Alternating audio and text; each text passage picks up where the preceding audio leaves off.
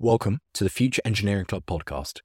My name's Jack Lomas, and join me as I speak to some of the brightest minds in the built environment, hearing firsthand their experience building the future of our planet. Over the last few episodes, you've heard from startup founders, investors, as well as asset owners. So for this week, I wanted to mix things up and give you a glimpse into the world of what's happening in our industry at a policy level.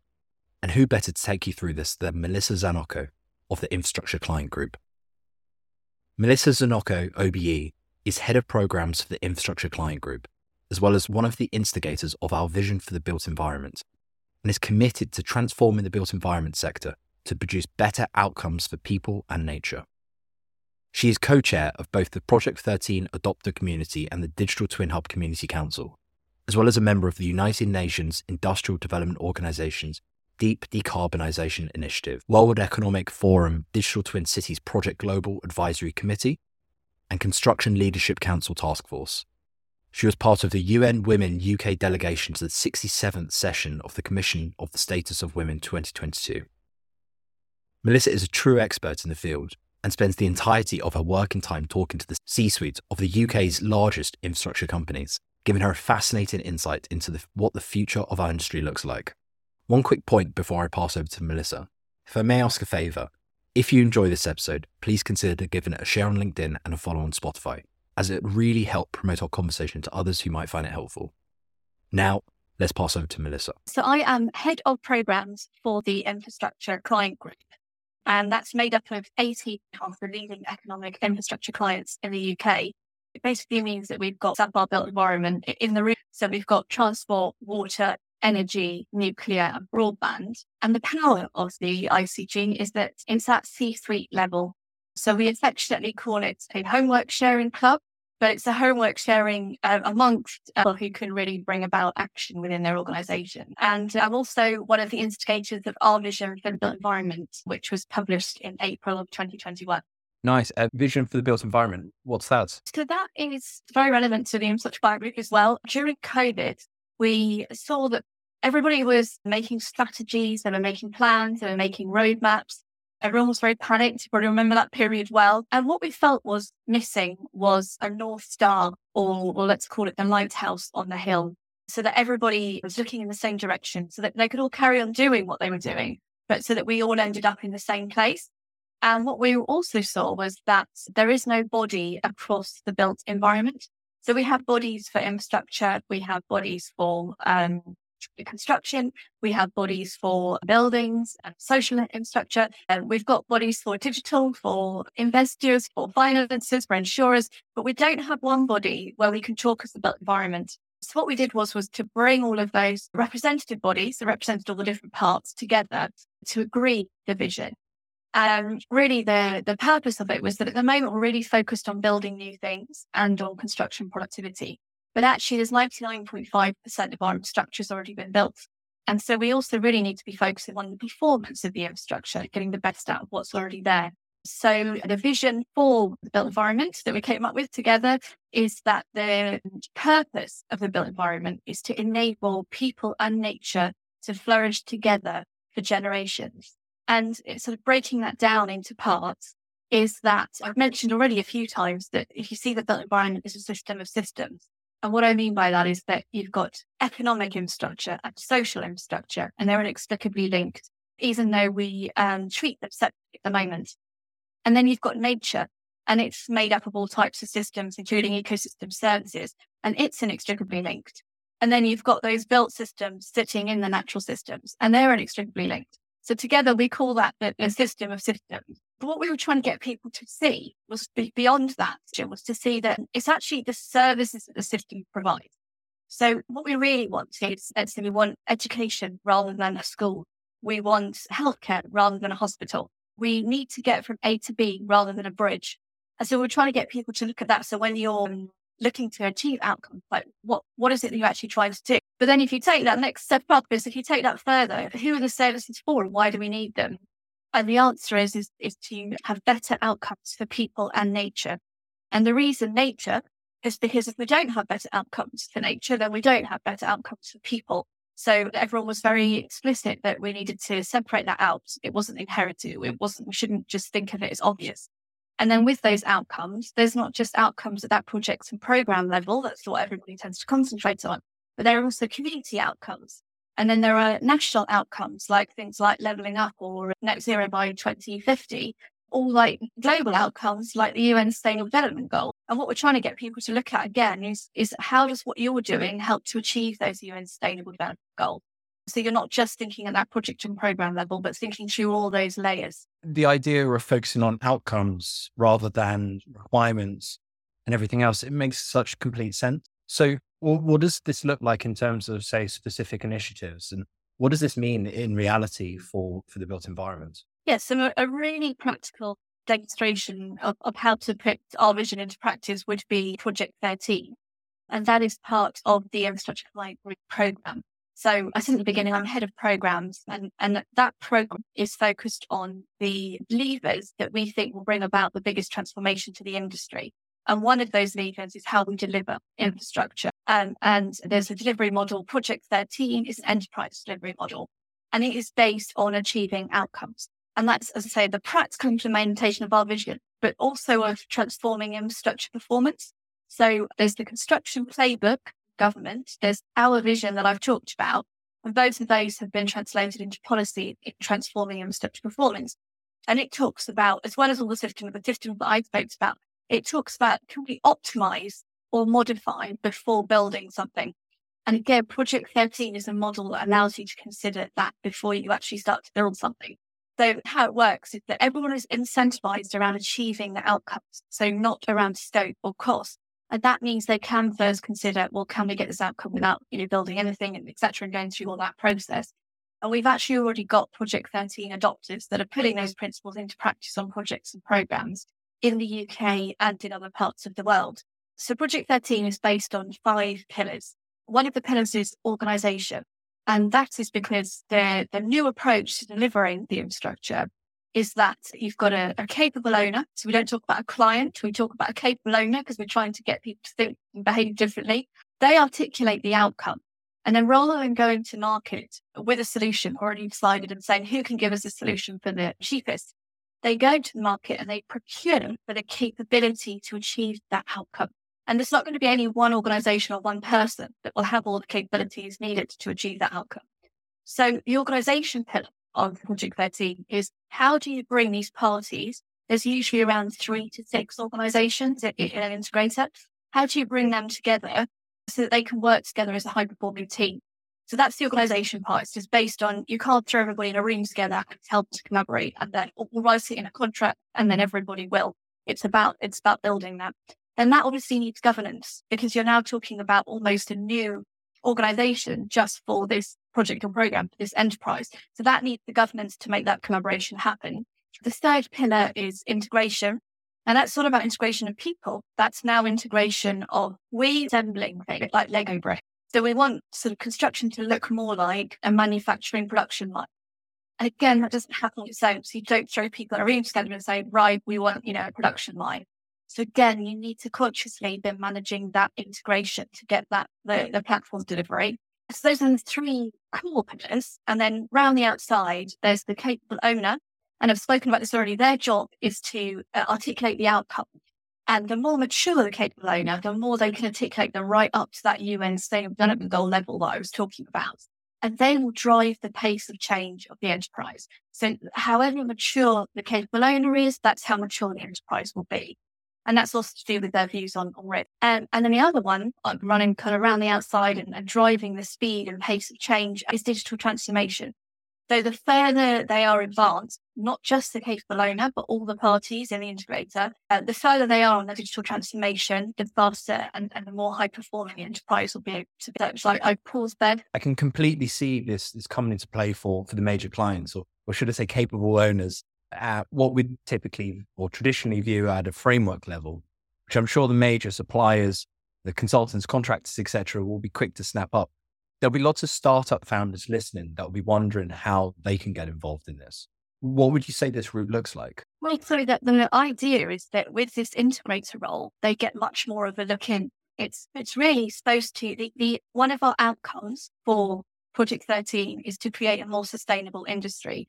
And what we mean by that is that people are paid fair price for what they do and have fair margins so that they can then invest in their people, which also helps with well-being. And then they can also invest in their innovation and invest in their digital transformation. And so because what we want them to do, what they're being incentivized to do, is come up with better solutions. So the competition in Project 13 is around better ideas and better capabilities. So if you're an SME, if you invented something or you're a critical part of achieving that outcome, you could either be in the integrator or be much higher up in what a traditional supply chain. We talk about a supply ecosystem, like the capable owner. We're trying to change the way we think, but you'd be much higher up in it because you're now judged on how are you helping, to achieve the outcome, to bring a solution, to be a problem solver. So I'd say there's more opportunities for SMEs to be involved. So thinking about that idea of the supply ecosystem, and I know this is a theme that we've seen a lot of the major suppliers very much invest heavily in. For example, Mott MacDonald very much establishing a partnership ecosystem around themselves, which then ultimately benefits everyone. For startups trying to engage some of these major companies with a view to getting involved in these integration roles, sometimes they feel that there's pushback from the major companies around the build it internally approach versus source the capabilities externally. What sort of advice would you give some of these startups, SMEs, etc., in trying to sort of break into these ecosystems? So I think that, as I say, with Project 13, it is about the best solution. So what I would say it's about is not necessarily accepting if somebody comes to you with a solution and saying, can you do this? It's always, keeping that dialogue open and saying, but just to let you know, I've got this solution as well. Or have you thought about it from this angle? That's what you're trying to do. And also the higher up you can go. So the good thing about Project 13 is that it's quite a flat hierarchy. So there's not this where you can't speak to somebody higher up in the chain. You've got more access to all the different levels. And a capable owner will be actively looking for these solutions. Also, it should drive those in the rest of the supplier ecosystem to be looking for them as well. Because what you're trying to do in Project 13 is make the pie bigger, is the way that we describe it. So because, for instance, what you want to do is, you've got this cost, but if you manage to do it for less, everybody gets the bigger slice of the pie. Traditionally, everyone's trying to make their slice bigger. In Project 13, everyone's trying to make the pie bigger so everyone gets one. So it's in your interest to be scouting and looking around and saying, who's doing what's going on out there? Who's got a solution that can help us do this quicker, faster, more efficiently, more cheaply, etc. I think the theme of procuring outcomes is really interesting. And I know that with the increased focus on net zero at the minute across client, what does this look like in terms of industry movement and initiatives? Are we doing enough? So the way that I see the world or the problems is I think that there are let's call it 3 global systemic challenges. And by systemic, I mean that if you do an intervention in one part of the system, you could actually make things worse in a different part. So you have to understand it across the whole system. And by global, I mean that you can't necessarily resolve it at the national level because, again, part of that system might be in another country. And I think they are, and the reason I said 3 or 4 is because climate change, I think, is into 2. So you've got mitigation, and that's to try and stop it. And then you've got resilience, which is even with us trying to stop it, we know we're going to have consequences that we need to be having resilient infrastructure. The other is the biodiversity loss, and the other is infrastructure and sort of making sure that everybody's got equal access to the things they need to flourish. And the thing that I see sitting that I think would have the most benefit across all of that is the transition to a circular economy. They all biodiversity, usually reduces carbon, et cetera. But the one that I think has the biggest impact across all of them is transitioning to a circular economy. And with that, I'm not talking about recycling. So a lot of people think circular economy just means to recycle or waste management. I mean, at the moment, we see nature as a resource. So that's where we think, we need to get virgin materials. We go to nature and it gives us to them. And then they see the built environment, as I was describing it, that the services that come from built environments. So we want education, we need a school, we want it, etc. What we need to do is change that so that we see that nature is also a service. So I talked about things like ecosystem services. It's only now that people are starting to realize that's an absolutely critical lifeline service. And so we need to recognize that nature gives us services. And then we need to recognise that we've built in the UK 99.5% of our infrastructure already. We're only adding 0.5 each year. So the built environment is actually a source of resources for us. And we should start to look at it like that. And then the other part of it is that I think that we need new economic models so that don't use GDP as the main measure. And so I'm thinking of things like donut economics with Kate Rayworth. And there's also something called the Wellbeing Economy Alliance, which is New Zealand, Finland, Canada, Wales, Scotland, and Iceland. And they're all sort of using a living standards framework. So a different way of judging rather than using GDP. This idea of a circular flow is fascinating. And I'd really like to dive into it in a little bit more detail, so everyone can really get their heads around it, if you don't mind. So in terms of the mitigation, the resilience, etc. So we see the decarbonisation of industry at the minute. We see the migration into clean fuels with hydrogen and the industrial hydrogen clusters. How do these low carbon initiatives fit into that circular flow? So they're all together. Actually, it goes back to 2 stages. It's kind of optimize, modify, or construct. We're trying to find the most efficient way of doing things. And it's like saying as well with things like modern methods of construction, it's not about picking one of them and thinking that that is the answer. It's about saying, what outcome are we trying to achieve and how can I achieve that? So if you are constructing something new, it's like, can you use nature-based solutions? And as you were talking about, what's your energy going to be? Can you use decarbonized concrete, et cetera, et cetera? It's going to be a combination of all of those things that you need to take into consideration. But I think the reason I was talking about circular economy is because I think there'll be new, I've talked about economic models, there'll be new business models, that's things like Project 13, there'll be new procurement model. And so I think they will make it easier for the other things the things you listed. At the moment, everything feels a little bit like an add-on and it feels a little bit like a checklist. If you're looking at the outcome and trying to find the best solution, what's the best way that will ensure that people and nature flourish, that I can get this outcome? And organisations like Anglian Water showed that if you cut carbon, you cut cost. So rather than the kind of eye rolling of, I have to try and fit this in as well, it's like, well, actually, have you looked at whether this will save you money? Like if you're not using virgin materials in a period when there's so much inflation, then actually maybe it's going to be cheaper. And have you thought about that option? And I think that's a really good example that you picked, because we see in a lot of the infrastructure design market move towards automated design using generative AI technology. And I think a lot of the players in this market have found that, in fact, using automation for the design of linear infrastructure does save cost and saves carbon, and ultimately is beneficial all round. So I think that's a really important point, an interesting point that you've picked up on. Yes, I think that's just systems approach as well. And I think that goes into leadership, is that we need leaders who could see in a systems way and sort of what I call boundary spanning leadership, where you see yourself as part of that bigger system and everything that you're doing and your organization or your enterprise is doing. You're seeing how does that fit in with the things around you? And that's a very, very different way of operating to the way we operate at the moment. And Melissa, just to finish up, so looking ahead into the future, what are you most excited about? Great question. Thank you. Thank you for asking me that. So as I said, at the moment, my areas of focus are the Project 13, which creates that enabling environment, it's digital transformation and it's carbon. But what I see as the future and where I think Project 13 is leading is to what I would call place-based decision making, which is where you, for example, let's say it was a hospital. Rather than building a hospital, you say, how do I get a health outcome for this community? And if you look at it like that, you might not actually end up building a hospital. But we don't necessarily have all the funding processes and bodies in place to think and behave in that way.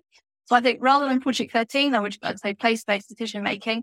I've already talked about circular economy as opposed to carbon, which I think is quite limited. And then rather than digital transformation, I think I would say cyber physical infrastructure. And the thing probably I'm most excited about out of those is that within cyber physical infrastructure, you've got connected digital twins. And I think they're going to be a massive enabler across all of those things. So with the circular economy, we need to have an audit of all the materials that are already in the built environment, so already in the assets we have. But we also need to know their condition. And that's kind of the kind of thing that digital twins can do. When I said about having a systems view and it kind of, your mind boggles a little bit and you think, how am I going to do that? Connected digital twins, they'll show you the interdependencies. So that's one of the things that I think will be a massive enabler. I'm very excited about that area. Amazing. And what a point to finish on. Digital twins, the theme that we all know and love. Melissa, thank you so much for joining me today. I really appreciate it. And I'll see you soon. Well, thank you very much. It was great fun. You've been listening to the Future Engineering Club podcast. Thanks so much for joining me. I really hope you found it interesting. And with that, I'll leave you to it. Stay tuned for next week's episode, where we'll be joined by Greg Lawton, co-founder and CEO of Nodes and Links, project intelligence platform in use across HS2 and backed by some of the industry's biggest VC investors. Thanks and goodbye.